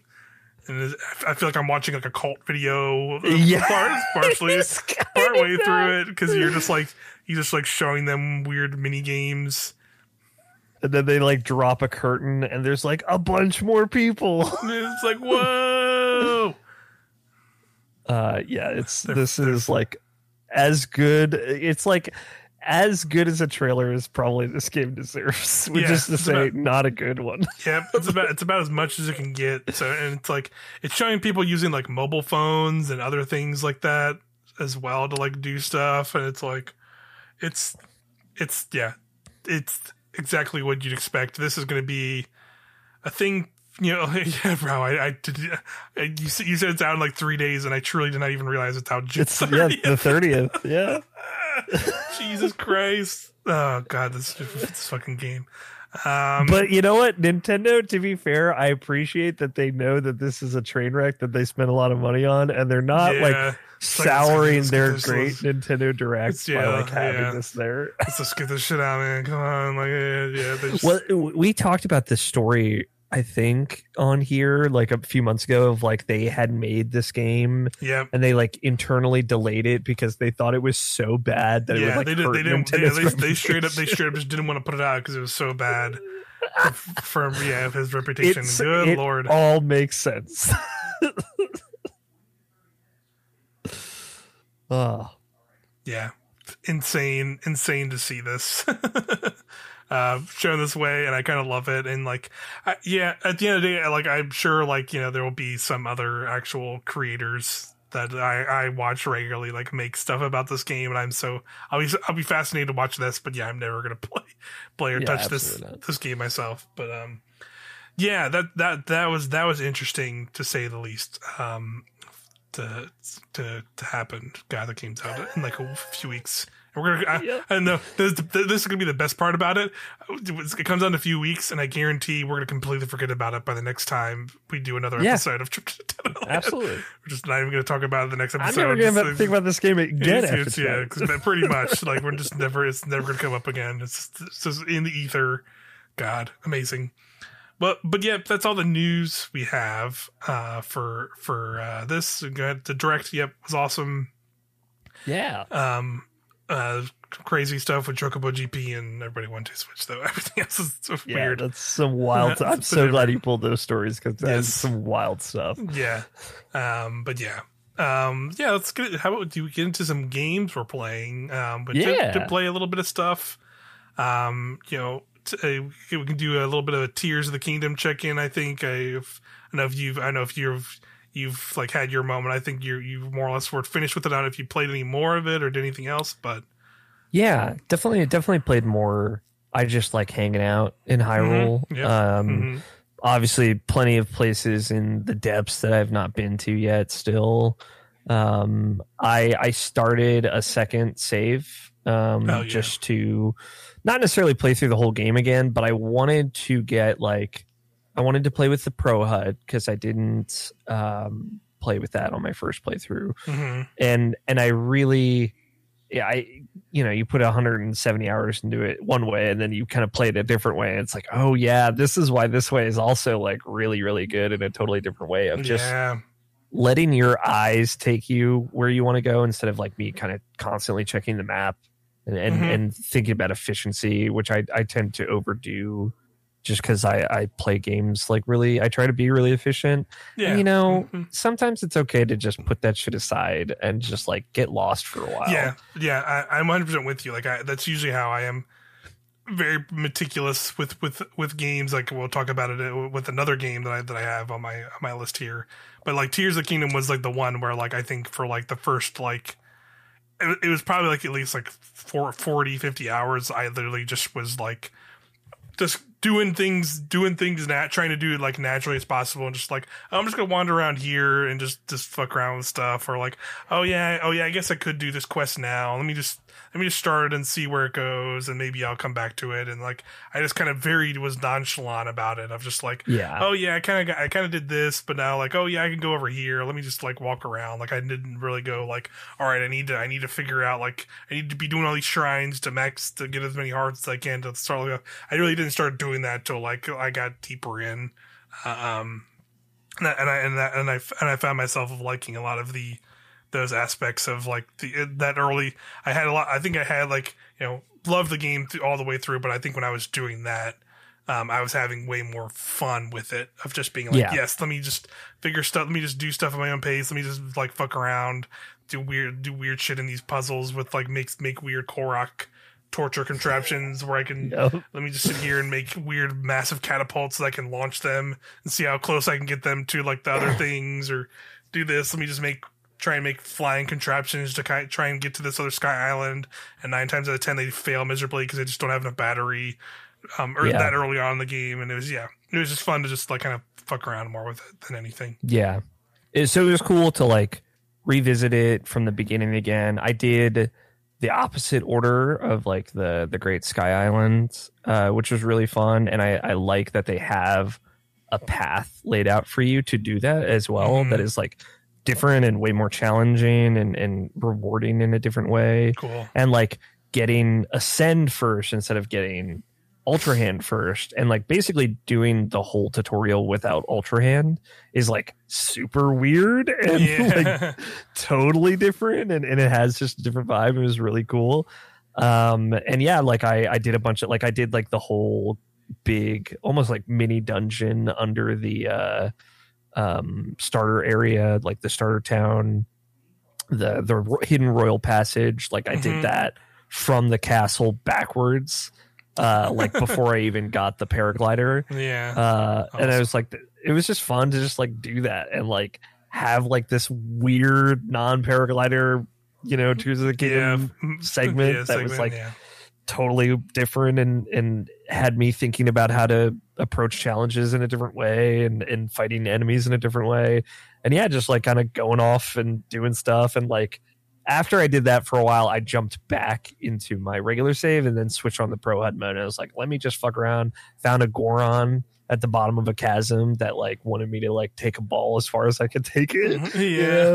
And I was like, how did I not find this, in my 170, 180 hours I put in this game already? And it's like, just, I in a year from now, I'm going to start probably a fresh save and just replay that game from start to finish again. And I am looking forward to it more and more every day. Like that's how just pure magic, the video game. I can't. Greg Miller put it really, really well on their Gamecast when they were talking about it. Like this whole game is the secret behind the waterfall. Like everything in this game is just that. And it's what a magical experience. Just constantly finding things. Yeah, absolutely. I was really into it as well. Like I was kind of doing like, I finished the main story stuff and I was kind of doing a little bit more cleanup of like doing a couple more extra more side quests and things. And I still have stuff I could go do, but a lot of it is just like you go take pictures of these things and for the stables or whatever. Go do these smaller things. And like I probably will do that kind of stuff at some point, just when it's like when I kind of want that, like, I want that like that itch again of just like, I just want to go hang out in Hyrule for a little bit. Like I'll probably jump in and do these things here or there. But yeah, I did like some bigger things. Like I did finally go like fight Gleeoks and stuff, and I just went like on basically like a Gleeok hunt essentially, where I just was like running around, just like going to finding. Because I usually would remember where they were, because I would always see them and be like, "I don't want to fucking fight this thing yet. Fuck this." And then finally, I just like went around and just started fucking them all up, and it was really fun. And like I even liked that, like even like within them, where it's like one fight with a fire Gleeok will be completely different from another one, because there's one where it's like up on a big pedestal and you have to figure out how to like puzzle around that kind of scenario and stuff, which is really cool. I did like go up into more of the like sky islands that are very clearly like they're like way like distant, and like usually they use like big ass arenas, so I kind of figured like, okay, I'm probably gonna fly there and fight some fucked up shit on these islands. And I finally like King Gleeok, I just flew out there and just found my first King Gleeok. Yeah, fuck that guy. It was intense. It was a cool fight. I'm glad I did it, and that helped me get like the pictures and stuff for the monster quest and stuff, which was really fun. I did go get all the bubble gems. I did do that. Nice. And that was really fun to see your friend turn into the horse. And then go back to his brother, and his brother's being like, "Oh, cool, whatever. That was nice of him. All right." And it's like nonchalantly. I'm so happy for him. Nonchalant. Yeah, it was like it was fun. So yeah, what a great game. Yeah. The King Gleeok fights. Stellar. I love that the Gleeoks are clearly like their own thing, because they have their own music that plays when you fight them. Yeah. It's different, and it has like this different like we talked about, I think last episode, like there's like damage phase sound and like attack phase sound. Just like I love that they put that in there. I spent a lot of time like trying to find as many of the world bosses as I could. So I have like the badge for killing all the Molduga, killing all the Gleeoks, and I'm like really close to the one for doing all the, I think it's the Froxes, the big frogs that are underground that will eat bombs and stuff. That I love. That's where I'm at, where I'm like, I have like 10 quests left total, and I'm like probably gonna complete them all at some point. And I have thought about potentially getting all 1,000 Korok seeds, just for the sake of saying that I did it and that I 100%ed Tears of the Kingdom. Could be a thing that like I'll probably do over time, like not necessarily all at once, but same. I love that the game is so rewarding and fun enough that I just want to do that, Yeah, it's just easy to like just kind of sink back into when I want to. Yeah, and I definitely plan on going back to it at some point. But now we're getting some other video games for now. And one I picked up and just kind of played through in a weekend, because again, I brought up briefly, Alan Wake 2 was shown off during the summer game mess, and I don't think it'll be on Nintendo Switch. And honestly, even if it does come to Nintendo Switch, I don't know if I'd play this game. It'll be the cloud version, most certainly. Yeah, if anything, because we did get like Control and some other Remedy games as cloud stuff. But yeah, it was one of the things where I saw that trailer and got like super, and I was just like, fuck yeah, I'm really into the vibes of this. I'm so stoked for this game. And then remembered I was actually like one of those things where I was originally going to check out Diablo 4 just because I knew that was like, a lot of people were talking about it, and it was like, I was like, okay, once all the game announcement, like, mess and stuff happens and I can like sink back into a game without being distracted by all the game news, I'll jump into this. And then they saw Alan Wake and went like, you know what? Alan Wake Remastered is $30 and I'm in, and I just played through all of it like in a weekend, and that's still a decent video game. Like I definitely, you definitely feel the age on it a little bit, right? Like I still had a good time with it, but you could definitely tell like, oh yeah, okay, yeah, this is an Xbox 360 video game. But yeah, I still had a great time with it. I'm glad I went back to it just like to remember a lot of aspects of it, because I had not played it since probably the Xbox 360 when it came out, basically. Yeah. So it was cool to like come back to it and like remember just like a bunch of random stuff. And like I remember like sequences I completely forgot about where you're like, going through the crazy shadow realms and like, having these like scenes where, like this, like the whole sequence when you're like in the mines and stuff. I've completely forgot about that stuff, and I completely forgot about like the crazy Doctor Man, which was like turned into the crazy Freako that you fight in the Control DLC. And I was like, oh right, that's right, that is that thing. Because it also led me into like hey, I'm sure there's some crazy YouTuber that's out here making a bunch of lore videos on Alan Wake and Control and all these things. Yes, there is. And I found some, and I've definitely found some, and it was fantastic to like watch some of that stuff again and be like, okay, yeah, seeing the connections and all the stuff. Yeah. Ancient Nightingale and all of his so funny, but so stupid. Every time he calls him like a different famous writer name. Yes. So funny to me. Yeah. All right, Hemingway. Yeah, all right, Hemingway. Yeah. And the fact that like Nightingale is like the catalyst, like that sets up the events of Alan Wake 2, his death and stuff. Like the hype is real. I love that first. Did you play the DLC? I played one of them, the first one, but I haven't played the second one yet. So I'm going to sit down and do that at some point. Yeah, I think the second one is better. Yeah, I definitely remembered that part because it was one of those moments where I remembered all like the like you're like shining lights on words to like create stuff, and I thought that was so cool. But I thought for some reason I think I got it mixed up where it was like in the original game, but I forgot that was like DLC. I guess it might have just been one of those things where like when I played it on Xbox 360. I maybe it was not like the DLC was like kind of more like in the game itself rather than like separate things, but I can't remember. But no, they were separate like menu selectables. Okay. And I think this is like the final stretch of the main campaign that has some of the word stuff. Yeah. And that's when they like get way more into it with the DLC. Yeah, like a thing that game does that I still think is like really cool and really sets the tone and the atmosphere is like the narrated manuscript pages. And just like all of the in-game narration, right? Like kind of like Bastion before Bastion was a thing. Of just like having the character narrate a lot of the things that are happening, but also there's scenes that you're not seeing, so you're getting context for things other characters are doing and why they kind of show up at certain times. I like the minute they picked up a manuscript page in that Alan Wake 2 demonstration, I was like, cool. Yeah. We're doing it again, baby. Yeah. I'm really stoked for that. Yeah, that was like a fun trip down memory lane though. I had that like kind of like last week, after the summer game stuff.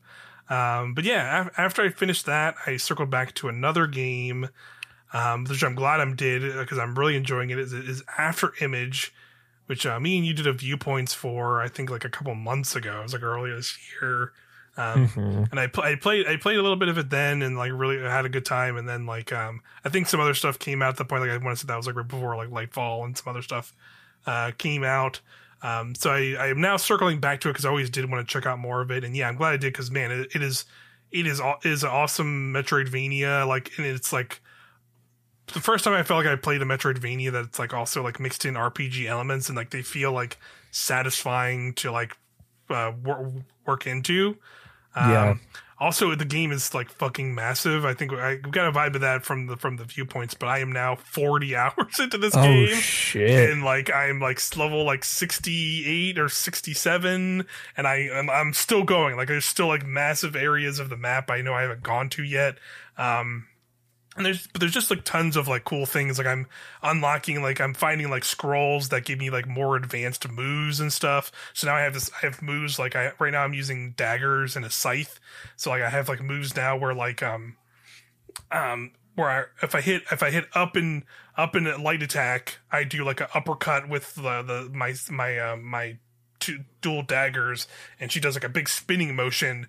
And then if I do that and then I hit down and heavy attack, I now have a scythe move that does like an aerial like spinning slam. So they perfectly like combo into each other, and it's just like super fun that they like those like both of those attacks like combo into each other with two different weapons. So I've not messed with too many more other weapons. I'm curious if like other ones have like similar combos like that. I would imagine I could probably find stuff like maybe with like a standard sword or maybe like a big sword, like Claymore sword or something like that.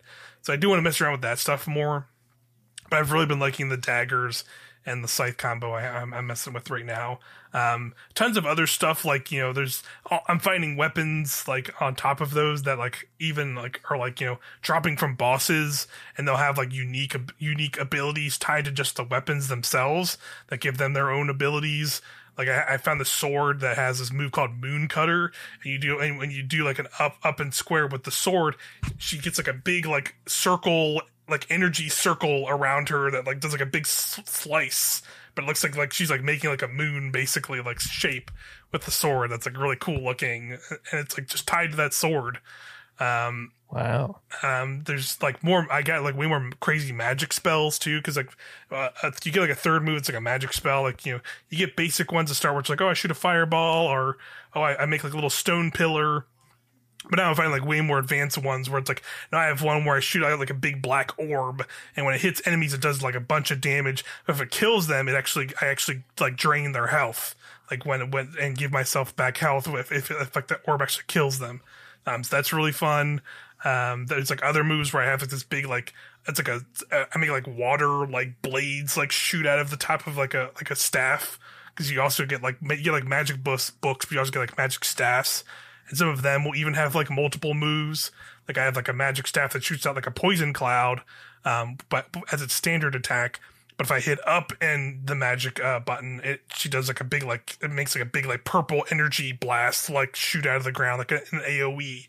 So like, yeah, just like tons of cool extra things I just did not expect to be in that game with like the variety of like moves and stuff you can kind of interact with. Tons of crazier environments I found. Like I'm in like I went to this like crazy sky islands that have like all this like you know, like almost like Japanese like building structures and visual look to them, and there's all these like jade like stone creatures that I'm fighting and stuff. They're like up in the sky. It's a really cool area. Yeah, there's like I found this like underground like molten like lava zone. I fought this crazy fire demon boss where it's like a big stone slab that's like a big demon like made of stone, and you're like dodging big fire blasts and stuff. I beat him, and then I found a big elevator that took me down even deeper into like this like godly realm.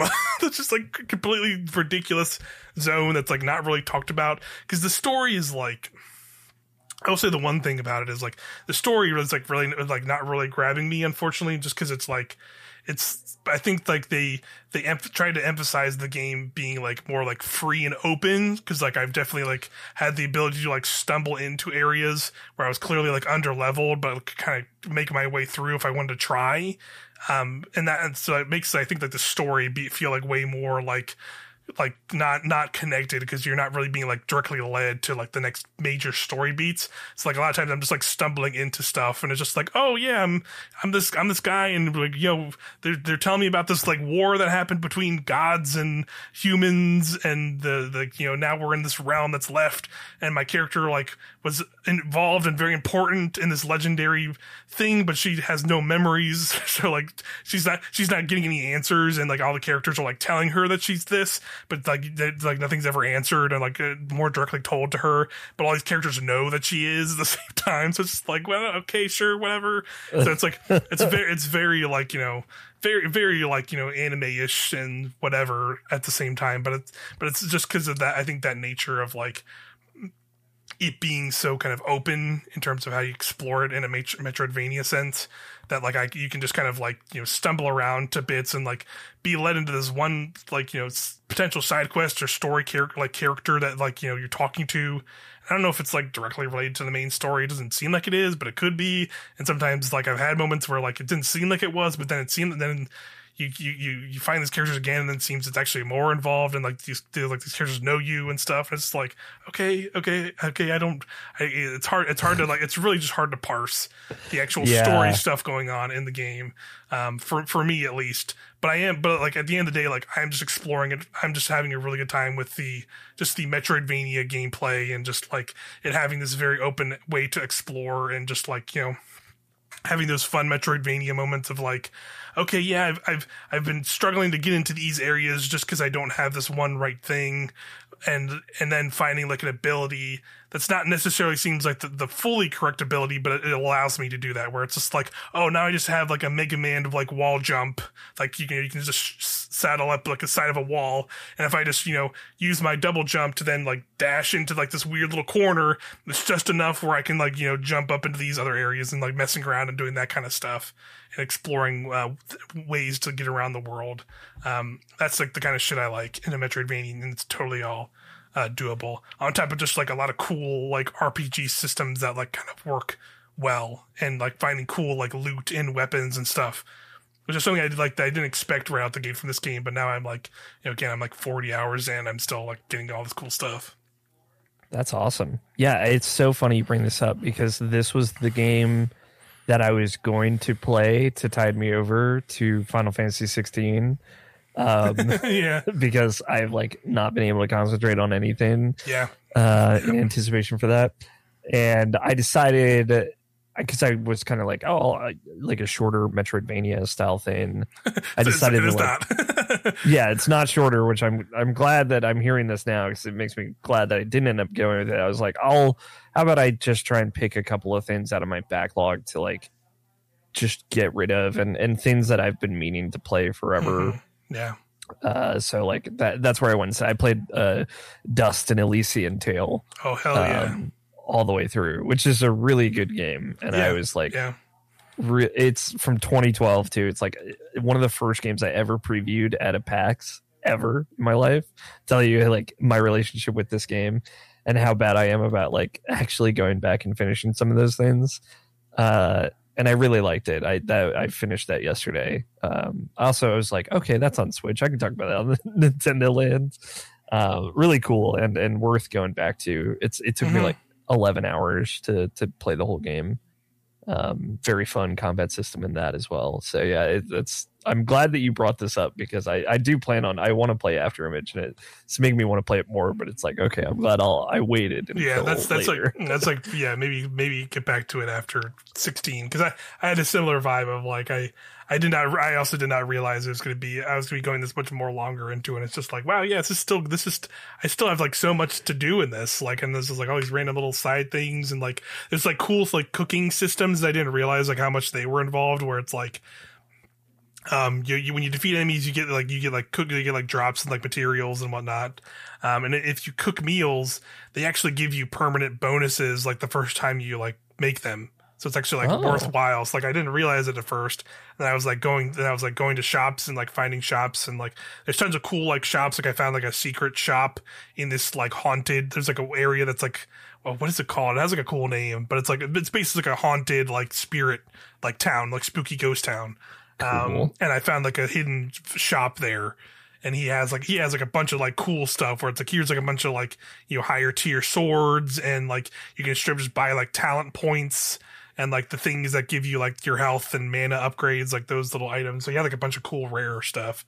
And of course I bought all that. So nice. It was just cool, like to just like find those kind of like extra little Metroidvania stuff, things like that, like shops, and finding those kind of like things where it's like, oh yeah, if I I found this random lady out in the desert and she just has like a bunch of cooking recipes you can make, and like if I make these, then I'll just get like extra little, +2 to my health permanently, or +2 like damage resistance to whatever for permanently, like all kinds of stuff.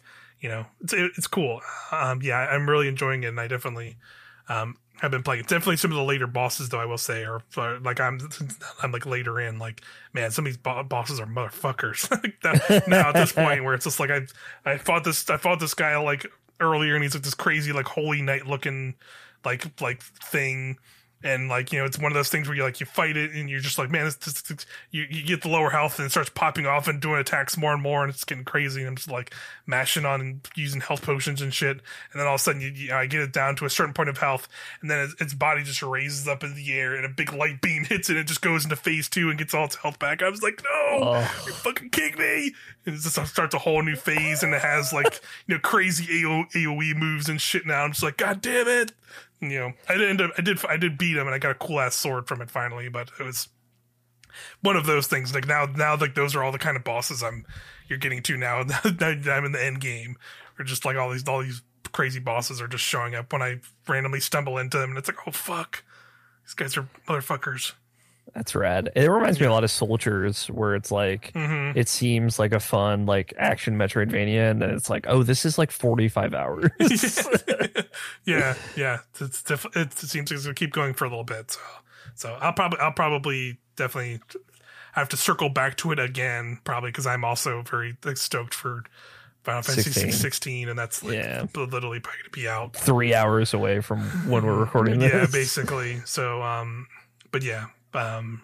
That's all I got for gaming stuff. I don't know if you got anything else, but I want to keep the Pokemon Journey update going strong. Yep, let's hear it. Because I kind of skipped talking about some stuff last episode because it was Tears of the Kingdom time, and Pokemon had to wait. But yeah, I went back to Pokemon Shield. Which had been a while, and brought some of my Pokemon from the bank over. I don't know if I mentioned it last time, but basically, I had played Crystal and we talked about that, and I played Omega Ruby Omega Ruby, and then I played Platinum and finally beat that game. You could argue that it beat me, but I did finish it. I did get credits. So nice. And like I found a really weird way to get all of the mystery events items in Pokemon. There is a way to do that now in like modern day on the DS games. So I got like my Arceus and everything and all that stuff from Platinum, which was really cool. And then I ended with Pokemon Black. I played all the way through Pokemon Black, which is harder than I remembered it being. But still, like I'm happy to report, like as good as I remember it. I think the Pokemon in that game, some of them are like whatever, which is kind of a bummer. And I think that's like one of the weakest sets of starters. Unfortunately, I like Superior and Survivor and stuff like a lot, but the other two are like fine. Yeah, I'm with you. Those are definitely. I'd really say like those for me, and then like are the weakest, and I'd probably say like Sun and Moon or after that for me personally. But, yeah, I'd probably be the same, and it's tough because like Scarlet and Violet, which is like going to be the thing that like really got me into it, I think has maybe the best starters of any Pokemon game. Yeah, especially with their evolutions. Yeah, I would say they're up there for sure.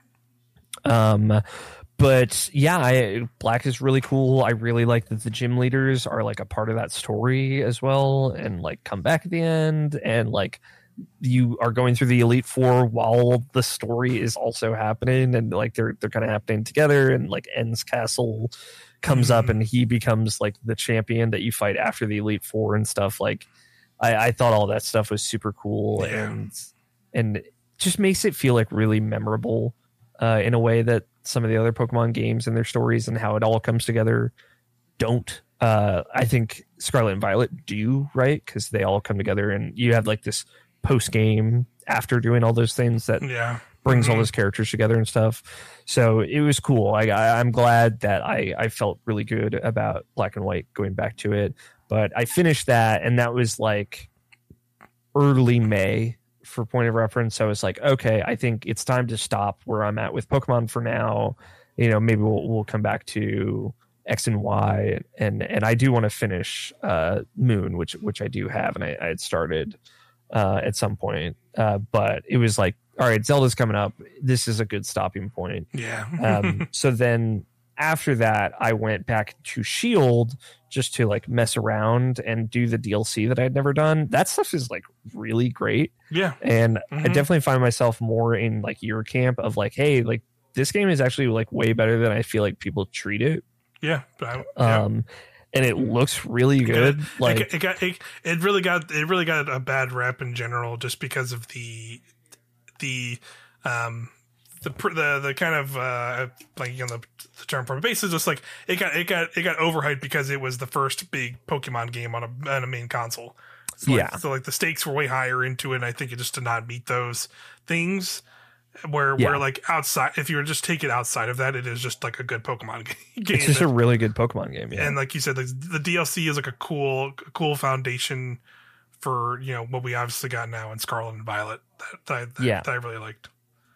And it felt really natural going from Scarlet and Violet to the DLC areas of Shield and seeing like the tundra and then like the like kind of different biomes that are in that area as well. And just doing all the legendary stuff was really fun. The 3 new versions of Zapdos, Articuno, and Moltres are awesome. Yeah, and it's really cool. I'm so stoked that I have them in Scarlet and Violet now. Like they're on my team for sure. Because I think those iterations of those Pokemon specifically are so cool. Did you try out in the tundra the raid battle thing? Yeah, I did a lot of those. Yeah, they're cool, right? I like that. Yeah, it's cool. I didn't love at first that it certainly makes it less interesting. I'm less invested than I was with the end game raids in Scarlet and Violet because I'm not taking my Pokemon in there. Yeah, but it does have, because they're like kind of so bite sized. It takes like 15 minutes. Yeah, it's super quick, and usually you're getting like, it's a way to get like basically all of the legendary Pokemon from all previous games. Like they're all in there. Yeah, which I appreciated. And having to get that stuff. Yeah, and that certainly helped me kind of fill out the logs and stuff. Like basically, it's there's an equivalent of it at the end of Ultra Sun and Ultra Moon as well. And it's kind of like a revamped imagining of that I haven't gotten that far in Ultra Moon, but I hope to at some point. But yeah, I did like, I think I got like 10 of the 29 Pokemon that you can get through that, and I do, maybe at some point optimistically want to go back to kind of fill out that. And I'll say like between all the regular Pokemon in Scarlet and Violet and all the regular Pokemon in the DLCs of Sword and Shield, like I think that's most Pokemon pretty covered. Yeah. And that's cool. So I feel like between those two games, which are very easy to jump into and feel very modern comparatively, you can get a full Pokedex pretty easily, which is pretty cool. Mm-hmm. And maybe I'll do that at some point because I'm broken. Yes, complete. You're gonna get complete living decks. Is that what we're heading I don't know towards? about complete living decks, but at least like final evolutions of most, if not all, Pokemon. But yeah, I had a lot of fun with those raid battles. It's a cool, different approach to strategy of like having to pick a Pokemon kind of along the way that's going to be strong against the legendary that you're going up against. And they're not as hard as like the actual final raid battles in Scarlet and Violet, which are fucking brutal. Yeah, and I love them. And like, it makes you have to make a build of a very specific Pokemon basically. And I like that. And it's easy to get a bunch of resources to do that in that game, but it's nice to like just have a thing I can kind of play in the background, like watching anime or TV or something. And like just kind of accrue legendary Pokemon very easily and not as stressed as Scarlet and Violet. But yeah, and then June came around. I like after I came out of my Hyrule coma, I was like, oh shit! Like they updated Scarlet and Violet. Got that set up with the Pokemon Bank, Pokemon Home, as it is known now. A lot of Pokemon that you can't bring over yet. Like I really want to bring over. I have like a Cosmog, because if you level it up in a B series game. I've been learning a lot about how it's all just like the A or B game basically. It's red, gold, all those games are the same as far as like the background legendary and the background Pokemon that are kind of version exclusive. So like I got a Cosmog in Pokemon Shield, but I also got Lunala in Pokemon Shield, so I don't need to evolve it there. But if I could send it to like an A series game like Scarlet, I could evolve it and it will turn into the Leona Gala or whatever the lion guy is called. Right. So I'm just like waiting for them to update Scarlet and Violet so I can just like dump that Pokemon in there and get it. And it's like another legendary box I can check and kind of get those all sorted out. But yeah, I was, after doing that earlier this month and like leveling up a bunch of Pokemon to level 100 because I have like a bunch of those super EX candies and stuff. And, like I got my Oshawott or my Samurott from my original playthrough of Pokemon Black in 2012 to level 100. And like, it's just something special about that. It feels really cool to be able to do. And I'm stoked for that DLC. It was the opening thing they showed in that draft. And I was like, I'm going to play the shit out of this as stated earlier. So yeah, I'm hopeful still that like, that's like they do some things that like make it worth coming back. Because I would like to revisit Scarlet and Violet and like because I did not do a lot of I didn't even do a lot of like the actual like going and getting like the future or past Pokemon or getting like some of the weird legendaries, like finding all those things. And I would like to do that.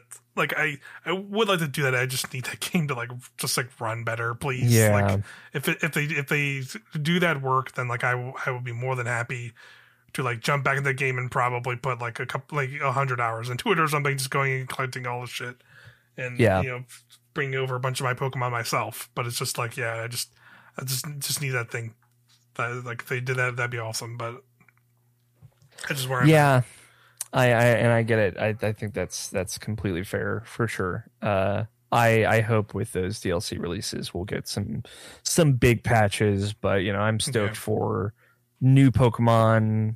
I don't know like if there's going to be like a lot of new wild Pokemon, we'll see. It might just be legendary stuff, but just more stuff for the Scarlet Violet decks and like they haven't updated the Pokedex at all since that game came out. Mm-hmm. So there's a lot of Pokemon that they've done through those exclusive events that are just, all of them pretty much are just not in the Pokedex, right? Okay. So you can just have them, but they're not in the Pokedex. There's no Pokedex entry. They're not in there to get. Which is like why I'm like, could you just let me put my Cosmog in here? You already didn't make a Pokemon Pokedex entry for half of these things. So like, let me just pull this over. Yeah. Let me just do this. Come on. But I'm hoping, we get like a bunch of Dex entries and stuff that'll just flesh things out and stuff. So, Pokemon, still enjoying my time with it. Cranked out Dust and Elysian Tail this week to tide me over. A thing, just very specific mechanic in that game that I do want to shout out. I love that there's a bunch of crafting materials that just random drops from monsters in that game. If you sell them to the shop once in Dust, it'll just the shop will then start stocking that material, and then they'll accrue more over time in the background just as you're doing other stuff. So you just gotta sell one of each material, and then you can buy the rest of what you would need for crafting. And that's so nice. That is good. I know not every game is going to be able to afford to do that because they need to make you grind for whatever reason, but like that's so nice. Mm-hmm. And I was so grateful for that. But I think that's really all I've been playing. Excited for Final Fantasy 16, like all the other nerds. Yeah, hours away. I'm like so stoked that I'm like, I played the demo and got really stoked from the demo, but now I'm gonna play tomorrow and still probably just play it right from the start, even though I could carry over the save just because I like it so much. That's where I'm at. I'm really stoked. Speaking of Final Fantasy, Chocobo GP, what's the update? I will update you and surprisingly, I just have it. I don't have to spend the money. Oh, thank God! I guess I got the other thing. If I wanted to, I could go You got the real version. They gave you the real version. Yeah. I spent the $40 however long ago, and they gave it to me. I guess there was definitely other updates than I thought, because I see here in the character menus, Cloud, of course, Cloud is there. I can spend 40 tickets to unlock Cloud. Right? Or Do you have a bunch of tickets? I have 65 tickets, so I could buy Cloud Strife right now if I wanted to. But I could also buy Ultros from Final Fantasy VI, because apparently they added him. We're fucking talking. They added Ultros at some point. There's like a little chipmunk character here, just called Chip. I have no idea who the fuck that is. Odin's in here. There's like a little chibi looking Odin with like big nice thing. There's Treasure Hunter Sid. I don't know why he's a treasure hunter, but I guess it's like from a specific older Final Fantasy. There's a bigger chocobo that's like red and like an evil looking, kind of like a Shadow the Hedgehog chocobo called Volg, VOLG. I have no idea what that's about. He's like Edgelord Shadow chocobo. Love it. And then I have this like black. She's like a lady with like a face tattoo, and she looks like she's wearing like a black mage outfit called Chroma. I have no idea who that is either. I don't know if they're like clearly old, maybe much older Final Fantasy characters that I'm just not down with, that I don't remember from. And they have like all the other characters, like they have like all like the summons. Oh, there's a mecha mystery robot mecha chocobo. I didn't see that either. There you go. So that's good to know, though. I guess if you bought that base game version for Chocobo GP for $40 back in the day, it might be worth booting that game back up again. Now you just own it, and you can the as stated, the microtransaction stuff is all gone. Can't buy currencies or battle passes or whatever. You just I guess you just earn the currency by playing the game. So there you go. But yeah, that's Nintendoland. That's our trip for Nintendoland this week, everybody. Or this month for June. We'll be back probably in July. We'll probably be back after Pinkman 4 launches, because I'm probably going to pick that up and play some of that. Hell yeah, I'm excited to hear you talk about that. I do want to shout out like some other Irrational Passion things going on right now. Yeah, let's do it. First, if you were part of the Summer Games mess, we reacted to a whole bunch of that stuff. That should be up on our YouTube. That was a very fun time. Yeah.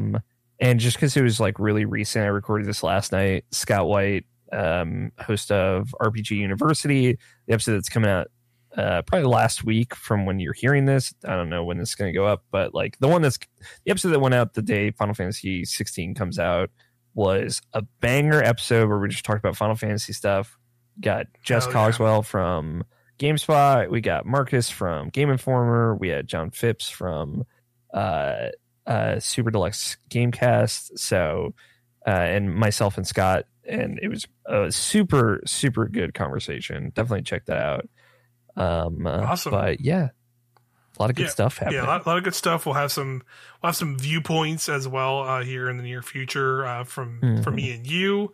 Also, me and Quinn are going to be doing some soon here, checking out some indie stuff that dropped during the game mess that got overshadowed. We're going to be checking out like a handful of stuff like that. And then we will also have a new episode of Helm to Tower, our Destiny 2 podcast. So if you're a Destiny 2 sicko like we are, feel free to go check that out as well on youtube.com/Helm to Tower. All the stuff, of course, will be here on our YouTube channel, youtube.com/Irrational Passions, if you want to check out some of that stuff. Or everything else is on podcast services. Yep. Thanks everybody for watching in here on YouTube again, or listening on podcast stuff. We appreciate it as always. You have a good one. Bye-bye. Bye.